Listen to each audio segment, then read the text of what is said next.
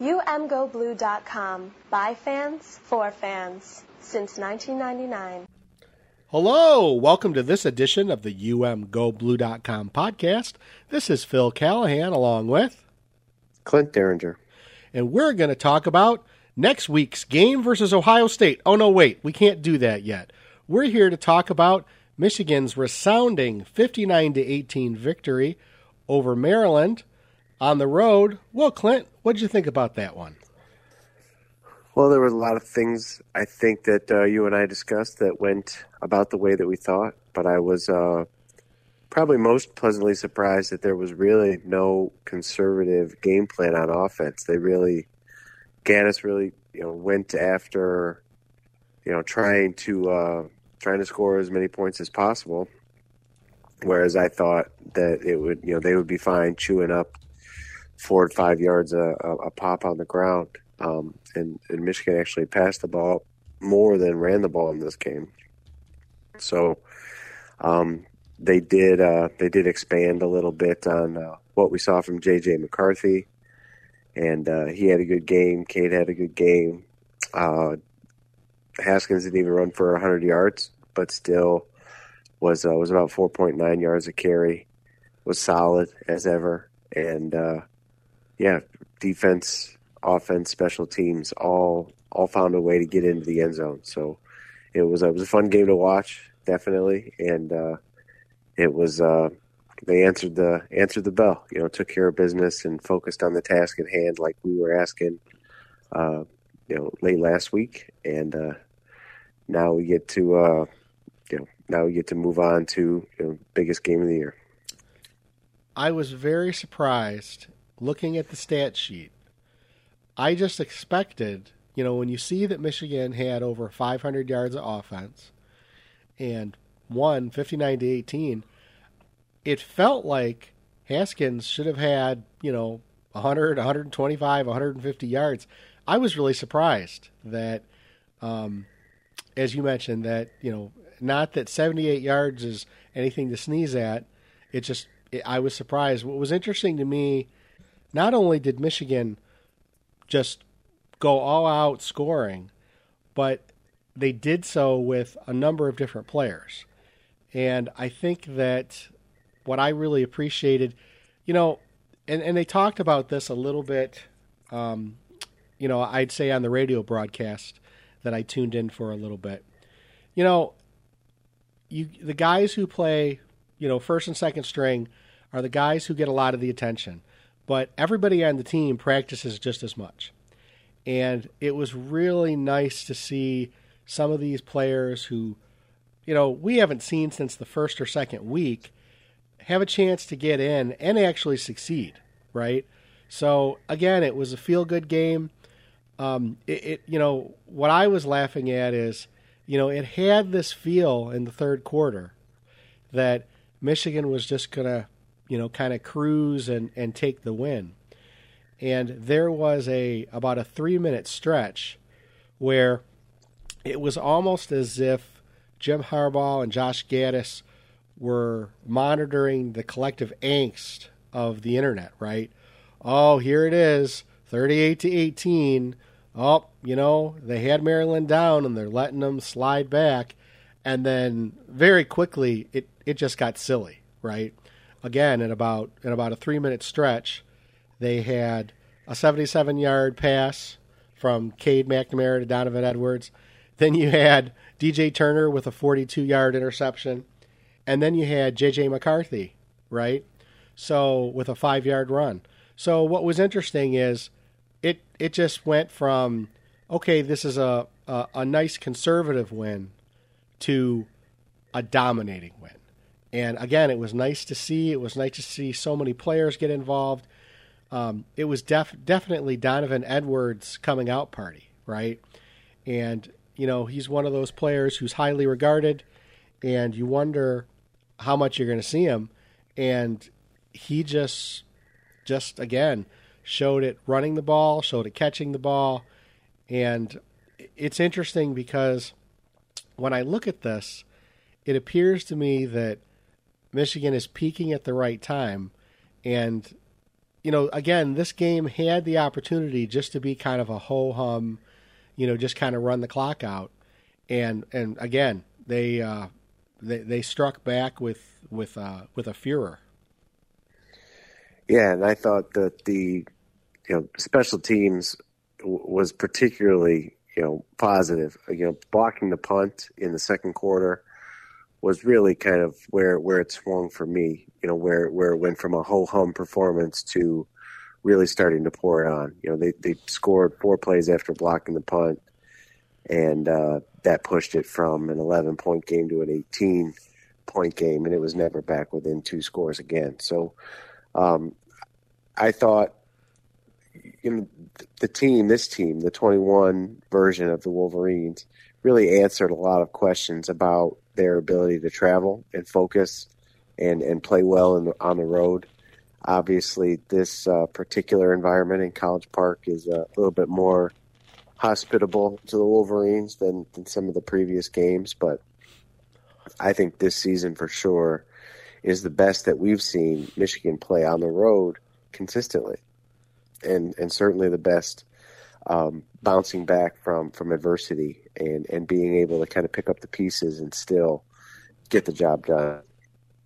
So answered some major questions and really learned how to win games. And I think that's hugely valuable not only for this team, but younger guys like J.J. McCarthy, Donovan Edwards, Broadmoor on the defensive side, R.J. Moten. Those guys are going to be leaders in the future, and it's clear that they've got a good example of what it takes to keep your guys focused on what needs to happen when you're traveling. So all in all, very positive performance. A little bit concerning that Maryland was able to run the ball. I think I did not expect Maryland to run as often as they did and as successfully as they did.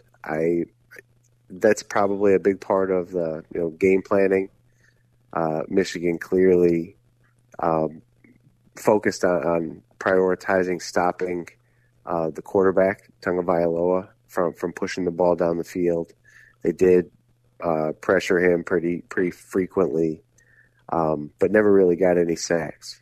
They did cause him to kind of scramble around, and like we said, he threw the ball into coverage a couple times, and Michigan was able to not only get their hands on the ball, but secure the interception and actually take it back to the house for points like you had mentioned. So all 3 phases, well done.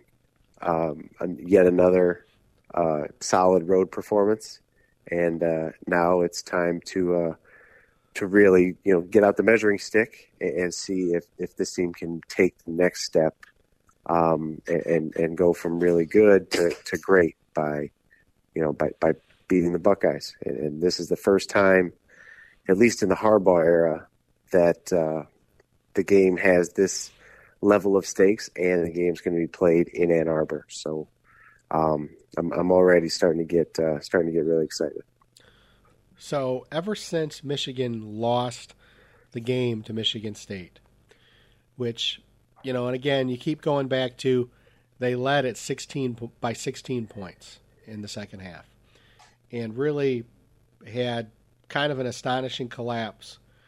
And at that point, I think this team had to make a decision about how they were going to play out the rest of the season, right? And, to a man, they all said, listen, we have a 4-game season. Everything is still ahead of us. But they had to take care of business. And again, they have done it. And here we are. I don't think it's any secret. You and I have talked about this all year. We try to stay focused on the next opponent, try to stay focused on the game at hand. But in the back of my mind all season was this game, because, it's like, okay, clear the plates. The appetizers are done. This is it. And again, you have to not have that attitude every week. But the closer we've gotten, and the more that we've seen Michigan as an offense diversify, in the back of my mind was, okay, but how are they gonna match up against Ohio State? And I think we'd be remiss in not mentioning that Ohio State also took care of business this week, just absolutely smacking Michigan State by a score of 56-7 down in the Horseshoe. And that game, that resounding victory by Ohio State, has opened the door for Michigan, and all of their potential goals are ahead of them. I always say there are three things that I look for when I'm judging a Michigan football coach. Have you beaten Ohio State? Have you won the Big Ten? And have you won a national championship? And the reality is that Rich Rod didn't do any of those things. Brady Hoke did one, beat Ohio State once. And as shocking as it is, Jim Harbaugh hasn't done it ever. And it's frustrating.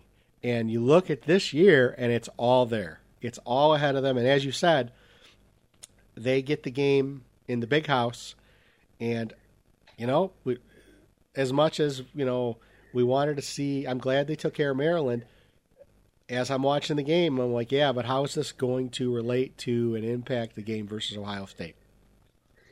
Yeah, and I think they did everything that we could have asked for in the Maryland game in relation to kind of setting themselves up for the Ohio State game, right? They did show a couple new things in their passing attack. Again, they expanded how they want to use J.J. McCarthy as a weapon on their offensive package.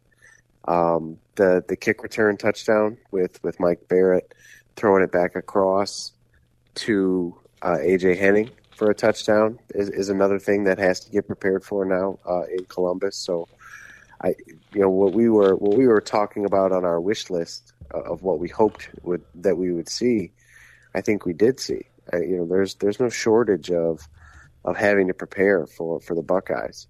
But the game that Ohio State played against Michigan State, winning 56-7 yesterday, is really the cautionary tale. Because what happened in that game is that Ohio State jumped out to a lead and took the Spartans out of their identity and who they want to be. If I would have told you that Kenneth Walker III would carry the ball 6 times in that game, right, you would have known that something probably went sideways for Michigan State. And that's exactly what happened. They had to go away from what had been the best for them, and that is the trap that Michigan needs to stay out of. They have to be able to slow Ohio State down enough that they can answer and keep it, level or within one score into the second half. Because I'll tell you this, the pressure in this game is all on the Buckeyes. In our fan base, there's a lot of consternation, right? And just beat Ohio State, and Harbaugh's never done it. Of course, I understand all of that. But holistically in this game, the Ohio State side, they don't want to be the first team to lose to Michigan in 8 years, 10 years, whatever it's been, right? They don't want to be the first one to break the streak. Ryan Day doesn't want to put his name on the wrong side of the ledger, right? Where Urban Meyer didn't have to, and Tressel had such a great record. So I think that if you're playing well in this game against Ohio State, as it stays close and the game pressure mounts and mounts and mounts, it's going to really mount more on the Buckeyes than it will on Michigan. So you got to be able to go out there and throw your haymakers, put your best foot forward, and let the chips fall where they may. And if Michigan plays well, then there's no reason they can't win the game. And I just hope that we're not hearing a lot of folks kind of packing it in and assuming that this game cannot be won, because that is not the case. Michigan can win this game. They do have to play the best that they've played. They've been in striking distance against Ohio State with lesser teams than this, certainly. So they just have to put it together, and then your best players have to be able to step up in the key moments, and that's what we'll be watching. So one thing that I looked at was that when Ohio State played Maryland, they won 66-17 at home, and Michigan won 59-18. Very close there. Now, you can't really get into, the theory of transitive with teams, but I did think it was interesting because I had looked that up before the game, and as Michigan started to climb and score, I said, man, they're going to match that almost exactly. The other thing that's interesting to me is when I look at Ohio State's schedule, and you look at, as with Michigan, they play most of their games at home, which is a huge advantage. And when they've gone on the road, I don't want to say struggled, but they've kind of come back to earth, right? So it's interesting to me, everybody or many people want to look at the streak, okay? And one of the things you have to remember is this is a new team. And yes, some of these guys were around previous years, but the length of the streak doesn't impact these guys because they weren't part of the team. It's kind of like a sideshow, right? It's kind of noise in the background. And I can tell you, not only does Ohio State not want to be the team to lose to Michigan after this huge run they've had, but every Michigan team wants to be the squad that beats Ohio State. And to beat Ohio State and the Big House with everything available, right? With everything ahead of them, I think this is going to be an amazing game. And we will do a podcast in a few days where we actually preview the game, our regular preseason.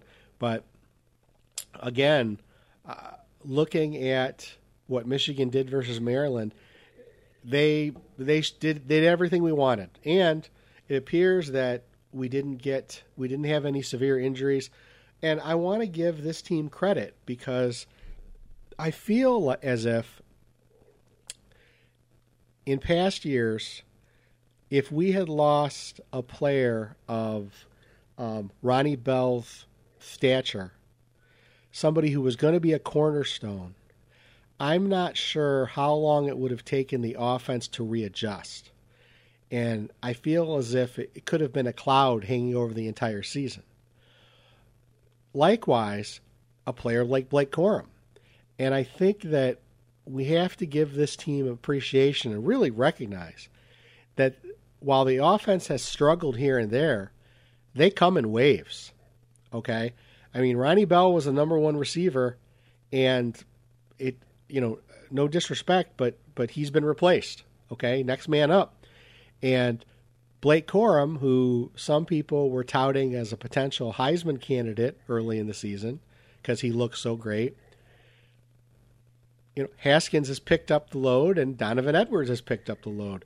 So I think what we have to look at is how deep this offense is. And it's something that's really, really impressed me. And what we saw versus Maryland was another example of that. Yeah. I think what I would circle back to, you touched on a little bit, is the structure of the schedule, right? I mean, Michigan at this point has played 5 of their last 7 games on the road.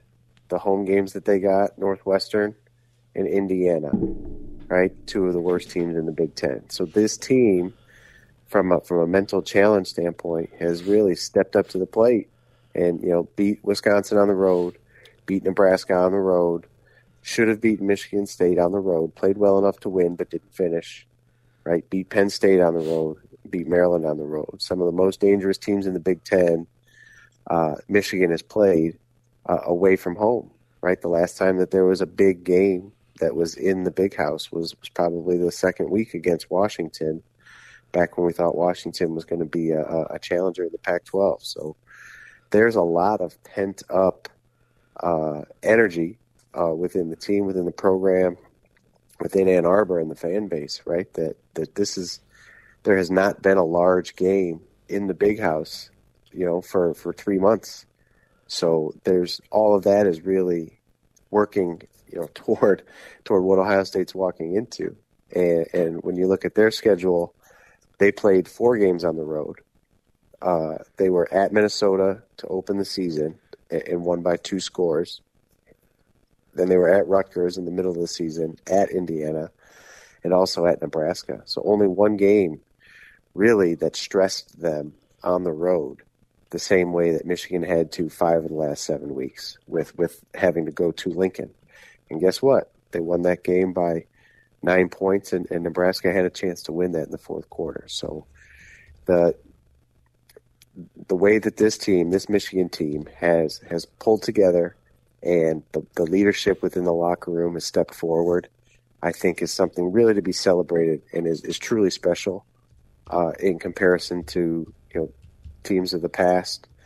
And that no matter what happens, I think that needs to be celebrated for these kids and this coaching staff.